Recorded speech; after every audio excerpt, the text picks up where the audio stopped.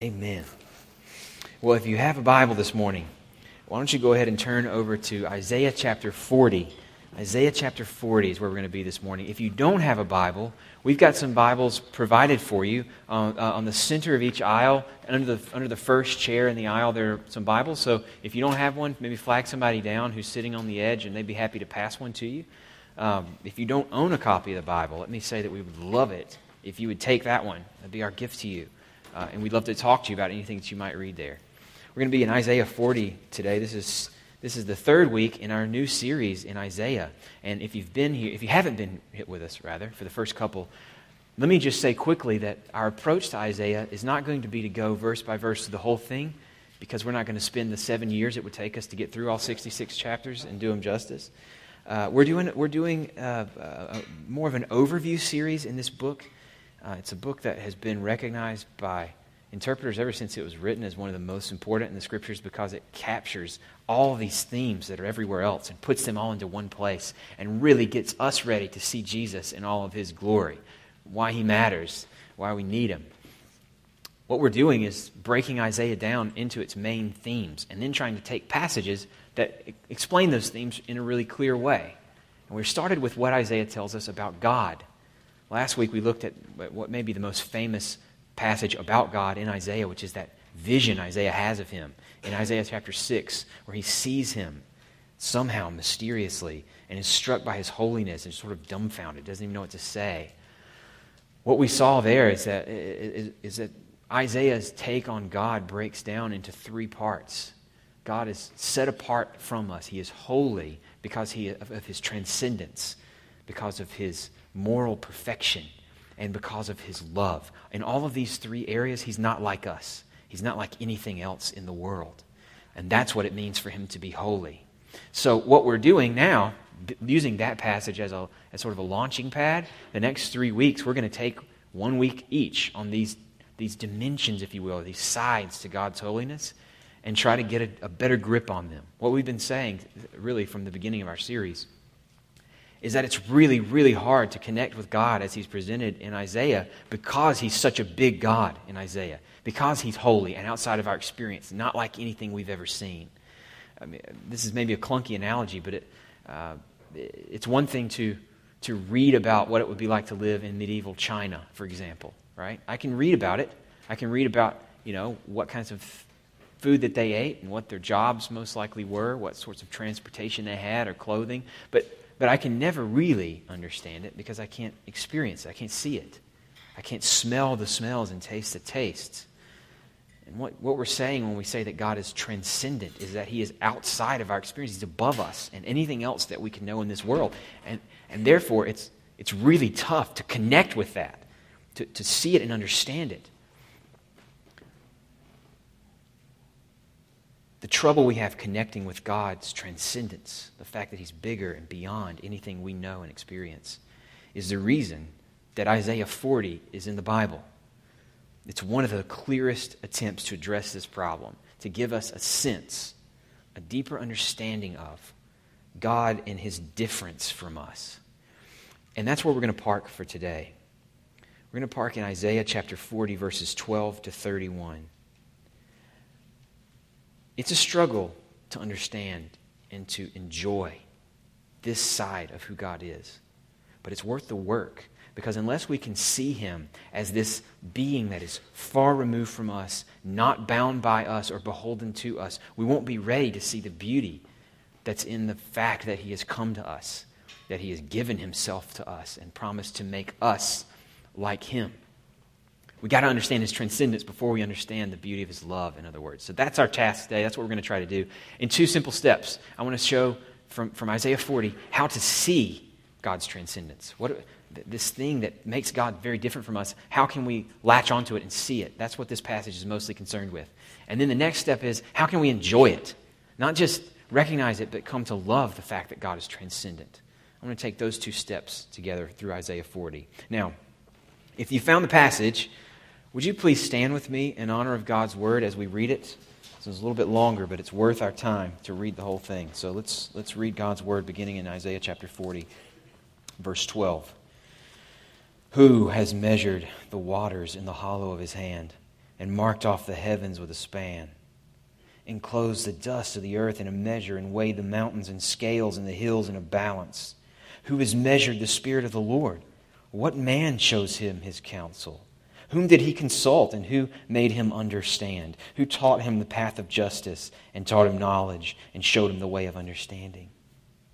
Behold, the nations are like a drop from a bucket, and are accounted as the dust on the scales.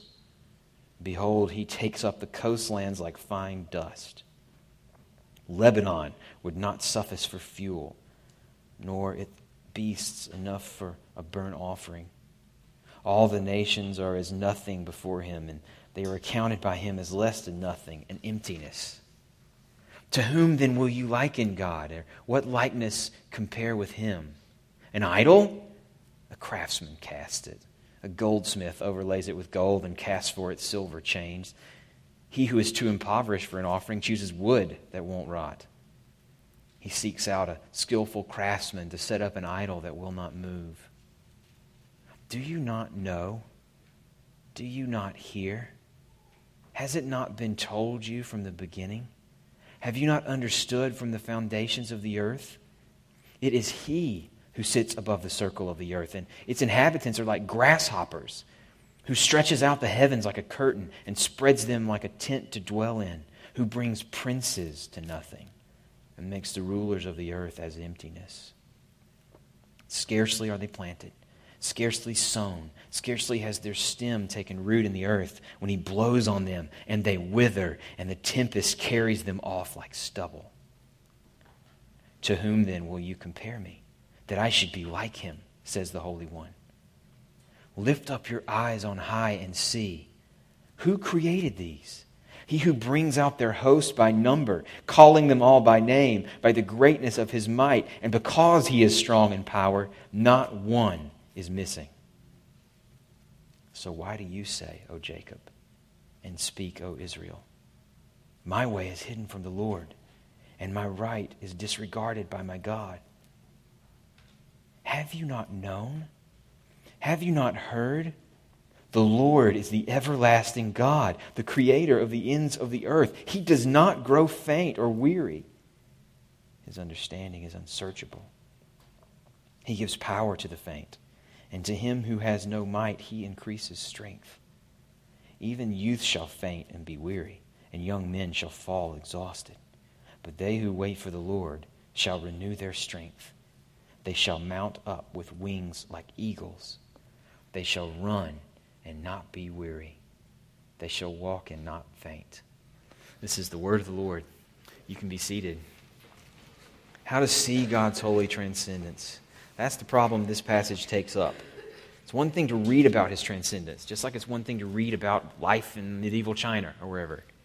It's another thing to see it, to taste it, understand and recognize it. And that is why Isaiah 40 is in the Bible. We want to see God as He is as best we can. And Isaiah 40 communicates to us, I think, an example of the best strategy I've read for how to connect with God's transcendence. It's a strategy I mentioned last week. The strategy is this. Compare God. If you want to understand what it is for God to be beyond us, to be great and awesome because He's beyond us, you need to compare God to the things that you do experience that you consider to be powerful or majestic, that you consider to be great and beyond you. What is it that dwarfs you? What is it that makes you feel small? Take that thing, compare God to it, and you'll have a little taste of what it means that God is holy in His transcendence over us. That's what this passage is about. I just want to walk you through some of the details because they're beautiful. And here's your sort of biblical studies lesson for the day. Maybe you've heard this before. A lot of times when writers of the Old Testament were doing poetry, one of the most common devices they would use to build their poems is a device that's known as a chiasm. It's where the poem unfolds in a mirror image of itself. So if it was written out, if I had a whiteboard, what I would do is kind of draw something like this. This won't help you, those of you who are listening to this on audio, but sort of like the part of a triangle, so that part 1 is here, part 2 is here, part 3 is the center. Part 4 mirrors part 2. Same subject, same themes. Part 5 mirrors part 1 with the same subject and the same themes. That's what we have here in verses 12 through verse 26. We have an example of this. So in verses, the first section is all about God as creator. So is the 5th section. The 2nd section is about God and his power over the powerful of the earth. And the 4th section is also about that. And then at the center of it, the middle section, is about God's greatness over the idols. So just as a way of walking through this, I want to take the sections together. Instead of just going section by section, I want to talk about God's greatness over creation, then God's greatness over the powerful of the earth, sort of him as the Lord of history, and then God's greatness over the idols. That's the way we'll move through it this morning. So God's greatness over creation. When we go on vacation, a lot of times what we want is an escape from the normal, right? We want a transcendent experience. And there's a sense in which I guess Disney World or Six Flags provides you a kind of transcendence, right?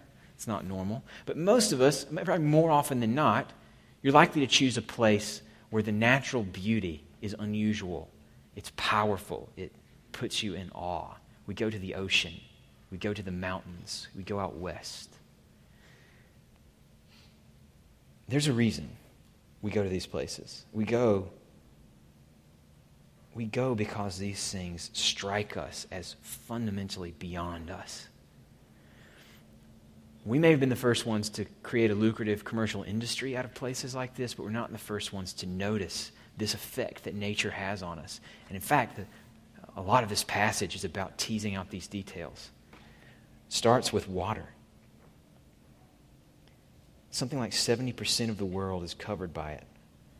We're awed by the smallest of these bodies. We pay extra for a beachfront room on the Gulf of Mexico because even that body of water dwarfs us and puts us in awe. And all of this water, we're told in verse 12, God holds in the hollow of his hand. He doesn't even need his fingers. Verse 12 moves on to the sky, to the heavens. Why do people go out west to the middle of the desert on vacation? It's not for the cactuses, right? It's for the skies. What are the images from the west that really profoundly move us? It's this sky that goes on forever, that you can see because there's nothing to block it. There's no trees or anything. And it just fills your whole view. Even an Ansel Adams photograph can't capture it, right? There's just no way to put into film what the sky looks like when you look at it. And that's why we go there, to be in awe of this bigness that the sky represents. And we're told here in verse 12 that God measures the skies with a span. You know what that means? He measures it with the distance between his thumb and his pinky. He holds it out like this. That's how big the skies are to him. He measures them exactly according to his specifications, and he doesn't even need a ruler to do it. That's how big God is. Moves on from the skies to the mountains. Nothing is heavier than mountains, right? In our experience, obviously that's not a literal statement I'm trying to make. And what we experience, these mountains are huge and they're rock and they're immovable. God tosses them onto scales like a grocer trying to weigh a banana or an apple or something. They're nothing to him. And verse 14 tells us, God produces and rules over this world on his own, without counsel, without a committee. I don't know a whole lot about art. I'm trying to learn about it. I'm trying to engage with that and expand my horizons a little bit. But sometimes I am in awe of what a human artist can do to manipulate light and color and bring out great beauty on a canvas. What we're told here is that God, unlike human artists, doesn't work with pre-existing materials. He's not inspired by a sunset to go and paint his own. He thinks them up without counsel, without committee. In his own mind, he invents the colors of a sunset or a maple tree in the fall. Those come from here. That is who this God is, unaffected by the counsel of any other being. And finally, the text, jumping to section 5, brings us back to the stars. Maybe the the greatest symbol of his bigness, his transcendence over creation. I think some of this is lost on us because we live in a city and we don't see a lot of stars because the light keeps us from seeing it, even in the best of conditions. That wouldn't have been the case for the people who were reading Isaiah for the first time. They would have been able to see it like a blanket over them. And there is a reason that their neighbors worshipped the stars. They worshiped them as gods because they felt dwarfed by them, because the scale of them was more than their minds could make sense of. And so they assumed they had to be divine. And what this passage is saying, what we come to in verses 25 and 26 is a statement that far from being divine, these stars, every single one of them is chosen by God, given a name by God, called out and numbered by God, and not one of them is missing.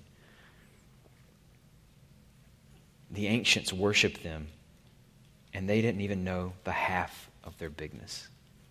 I struggle to in my brain, which is a humanities, not a sciences brain, I struggle to understand the bigness of the universe when I hear these stats thrown at me. I read something recently, though, that helped me. On the scale of the universe, what we know about it now that the ancients didn't know.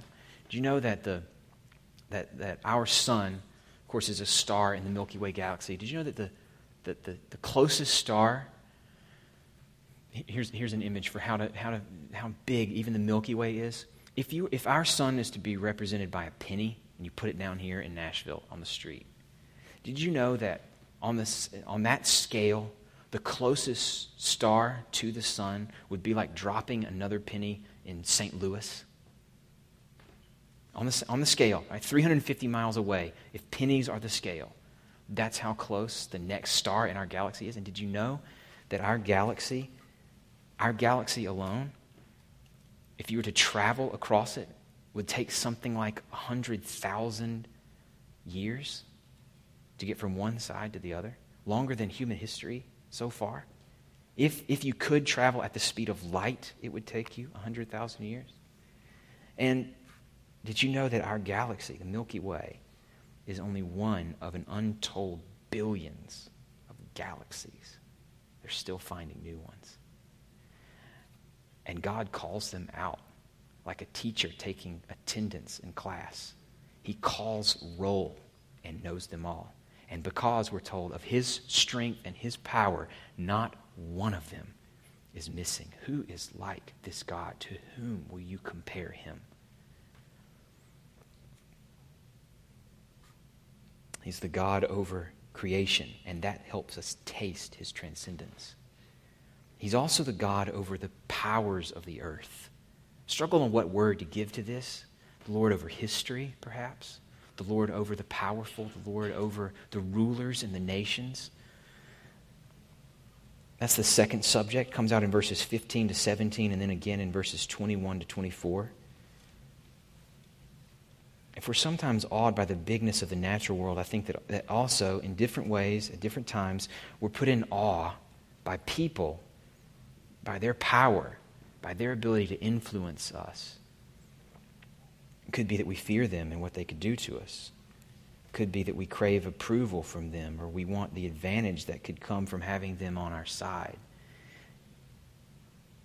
Underlying it, however it looks, is a sense that these people, these forces, these powers make us feel small, subject to their influence, one way or the other, for good or ill. We're at their mercy. Could be the leaders of the other political party. Could be for you the forces of radical Islam or communism. Could be 1,000 smaller scale examples. Could be the boss whose approval of you is the difference between having or not having a job. Could be the advisor who holds the keys to you taking the next step in your career as a graduate student. It could be the parent or the spouse whose opinion of you means so much. Whatever the source, we call this phenomenon the fear of man.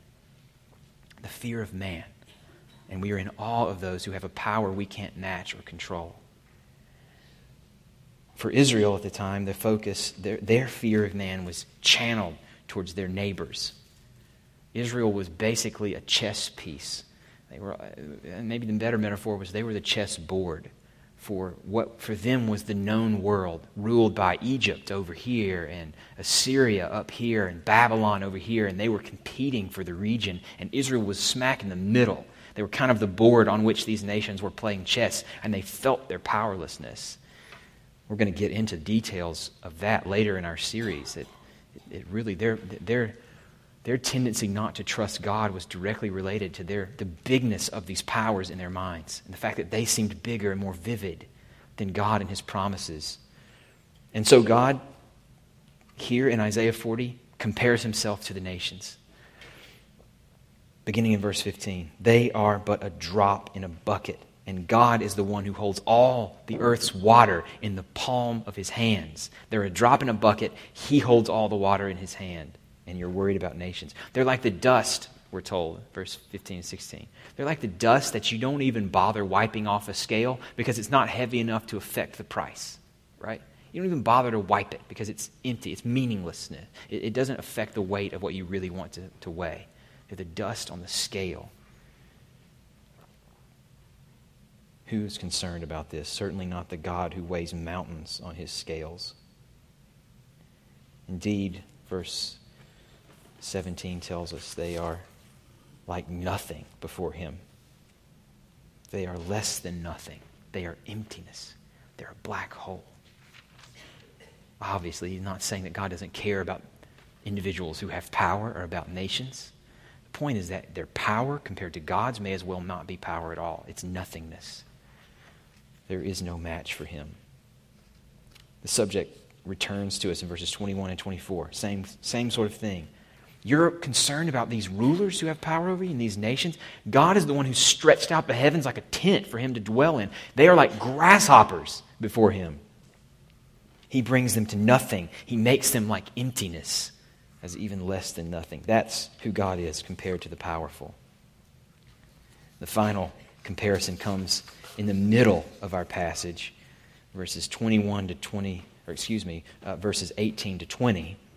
God is compared to idols, the idols that Israel's neighbors, and sometimes Israel, were tempted to make as a way of sort of putting in their control, on their terms, the forces in the world that they couldn't control. They wanted to domesticate those forces that they couldn't control, give them some form, something they could see and touch and worship.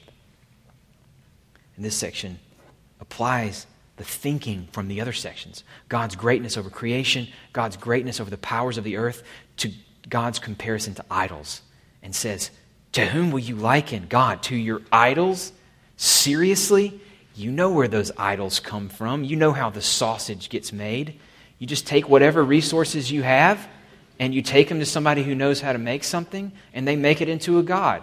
That idol is whatever you were able to afford it to be. It is no bigger than your resources. It is the opposite of transcendence, right? It is under your power and no more powerful than you because it depends on whether you can afford gold and a really good goldsmith or just a piece of wood that you hope won't rot and a guy who knows how to carve it. The best thing you can hope for is that it won't topple over. Did you get that? They choose wood that won't rot and hopefully won't move.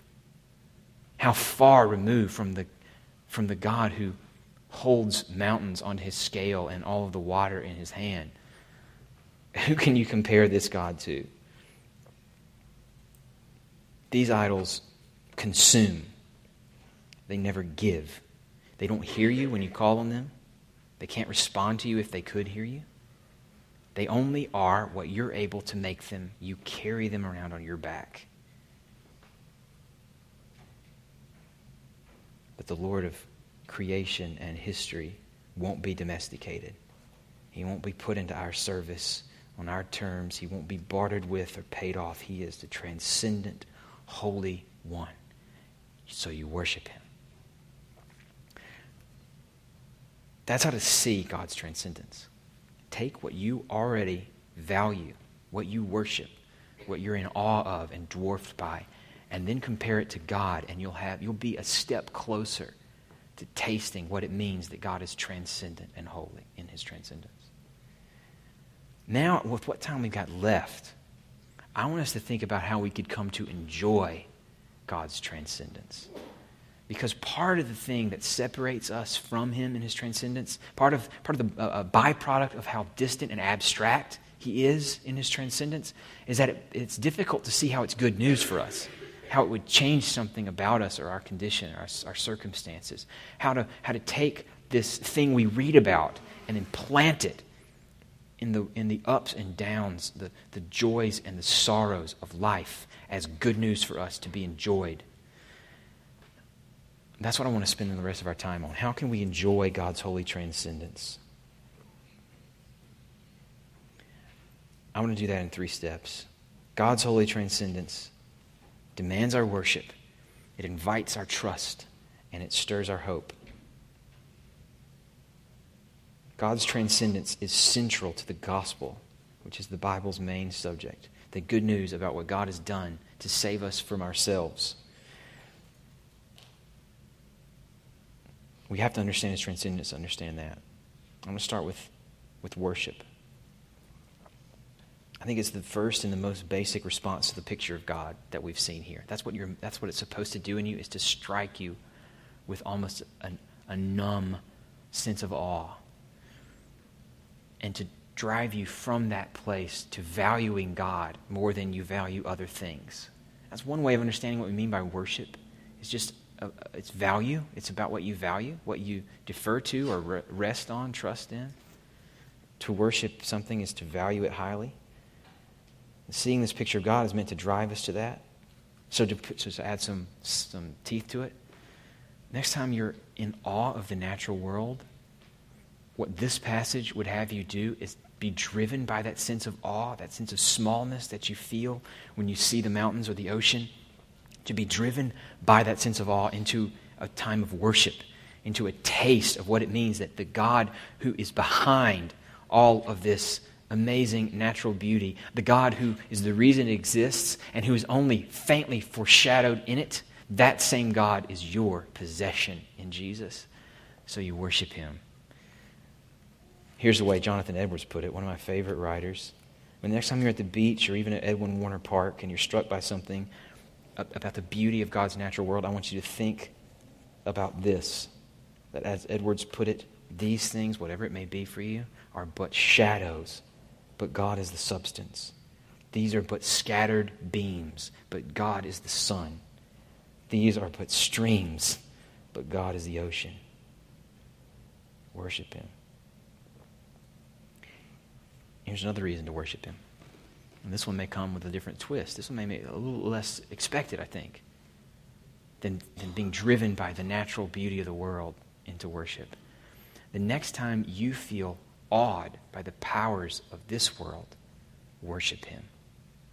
The next time you feel awed by the powers of this world that you can't control, worship him. In other words, the next time you're afraid of somebody, of what they can do to you or withhold from you, the next time you're afraid of their influence, the influence that you long to have on your side but you can't control, I want you to remember that compared to your Maker, whoever they are but grasshoppers. They are empty and less than nothing. In the words of Paul, who applies this idea of God's transcendence to the beauty of the gospel that we see through Jesus. In the words of Paul, God, the maker and sustainer of all that is, God is the one who justifies, who says, you are good, you are approved and accepted by me. God is the one who justifies. So who can condemn? What power out there would threaten to separate you from the only approval that ever means anything? God is the one who justifies. Who can condemn? And you have his approval through Jesus. Do you believe that? Is that enough for you? What more do you really need? When you're tempted to fear others and their power over you, remember and worship and fear the one who has become your Father.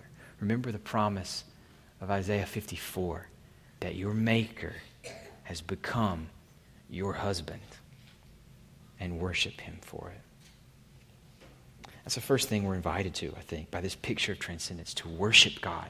Be driven by what we're in awe of in this world, to worship the one who is beyond all of that and never confined by it. The next thing I think we're meant to do, and this one gets even more directly to the point of this passage, is we're meant to trust him. In fact, I think you could say that this is the driving point behind the whole presentation, especially where it picks up in verse 27 to 31, are all about trusting this God who has revealed himself to you as greater, as transcendent beyond all the powers of the natural world and all that's created by him. We're meant to trust him. The whole passage, one commentator pointed out, is written like a disputation, like a lawyer calling into question the evidence presented by the other side. That's why it always asks questions almost sarcastically, like, who does this? To whom can you liken God? And the reason it has that kind of adversarial tone, it comes out clearly in verse 27. Israel is in the other dock. Israel is on the other side making a case based on their experience, based on evidence from things they were going through, that God was not who he claimed to be, that his promises weren't trustworthy. Israel was saying, verse 27 says, my way is hidden from the Lord. Look what's happened to me. My right is disregarded by my God. Injustice defines my experience, and God clearly doesn't care because he hasn't done anything about it. Or maybe he's just not powerful enough to do something about it. Isaiah is looking ahead into the future to the time when Israel would be captured and taken away, and imagining what they will say about God then. What he's imagining is that Israel would say what we say, right? They would have asked, could God deliver, given what's happened? In the same way that we're always tempted to say when something drastic or unexpected trumps our plans, when something uncomfortable or deeply inconvenient disrupts our comfort, when something tragic questions our sense of value, our sense of self, whether or not God cares for us. When those things happen, we're tempted to say with Israel, my way must be hidden from the Lord.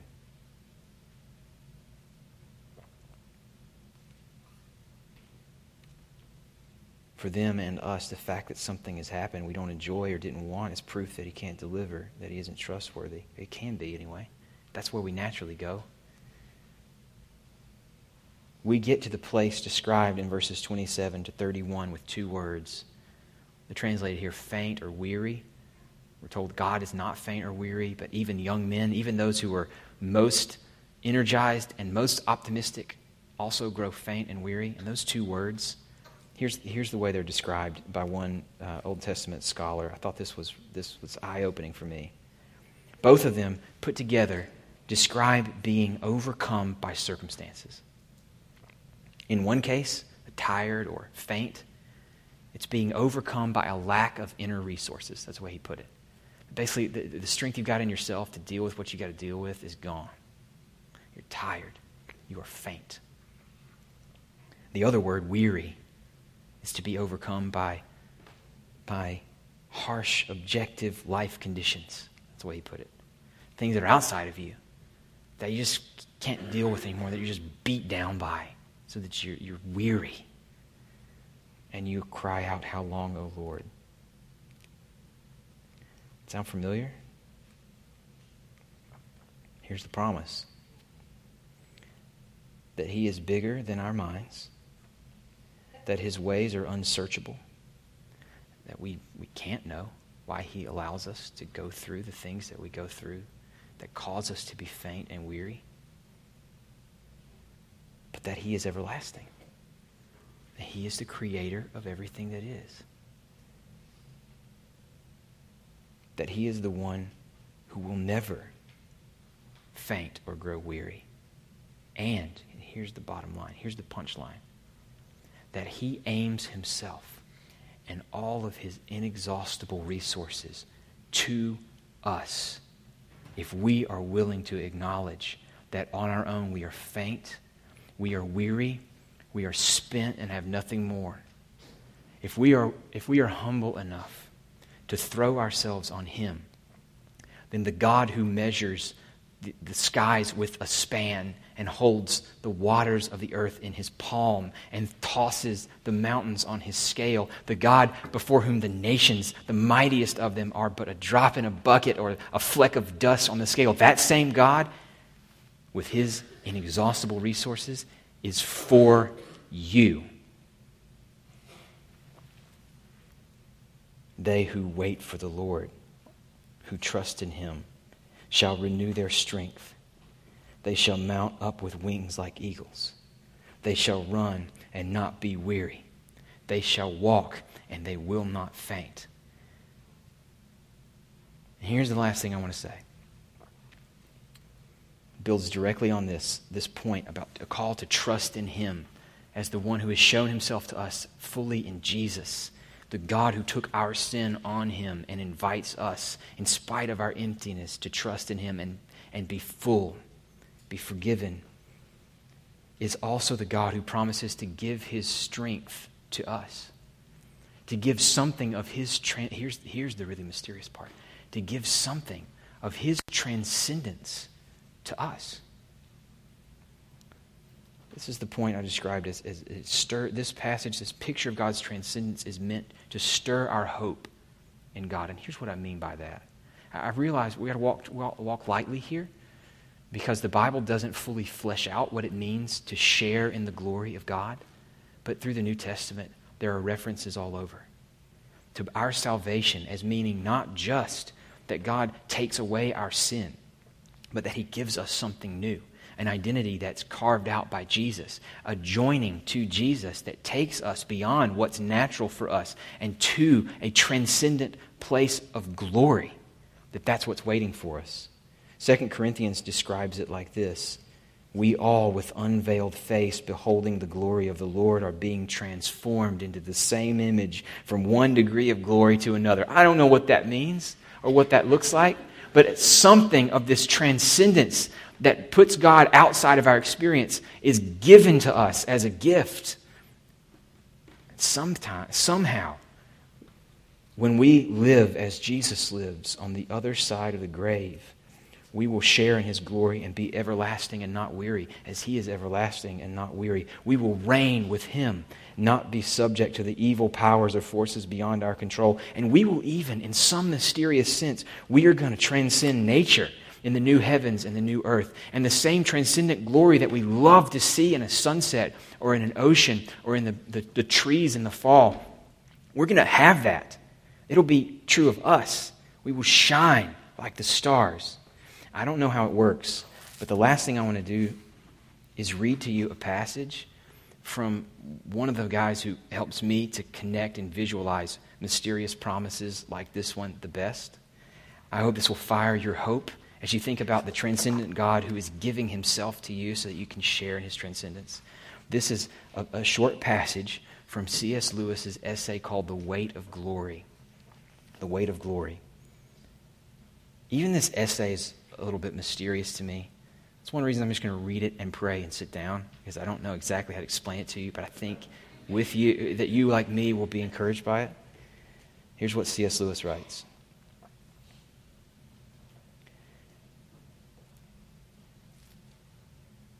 We are to shine as the sun.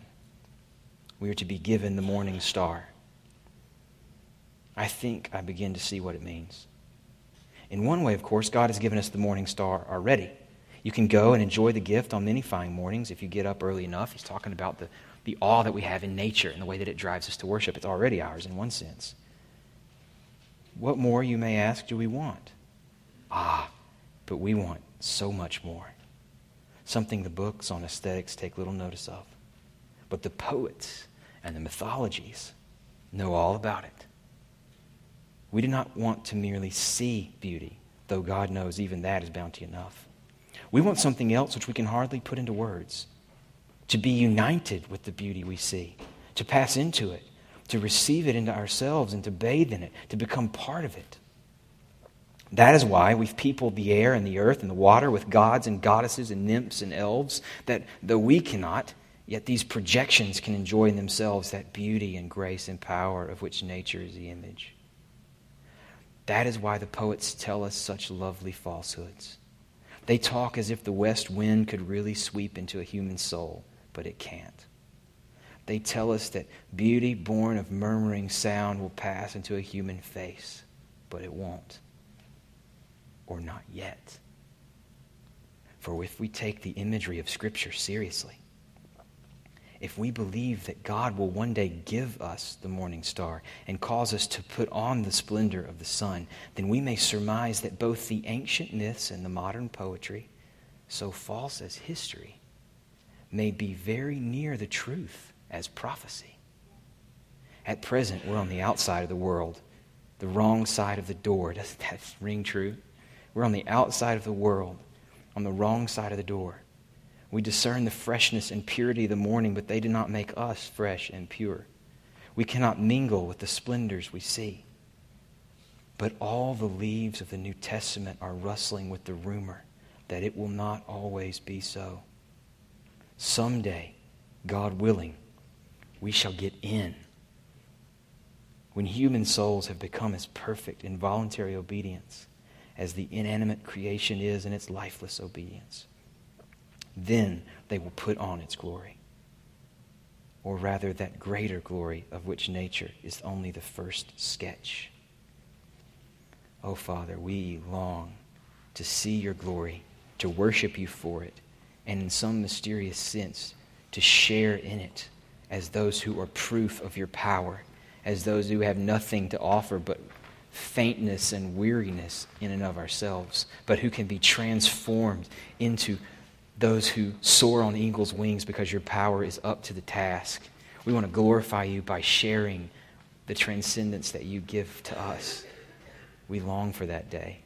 From here, from what has been termed the shifting shadows of the earth, we know from experience that it's not ours yet, that we're on the wrong side of the door, but we are pounding on it, and we are longing for Jesus to return so that we can see you as you are and to be transformed into your image from one degree of glory to another. So God, please now keep us faithful as we wait. Protect us from Israel's struggle to believe that you are true to your word, able to defend them, able to uphold their right. Help us as we suffer to trust that nothing catches you by surprise and that nothing can separate us from the love of God in Christ. Help us to worship, to trust, and to hope in your transcendence, we pray. For Jesus' sake, amen.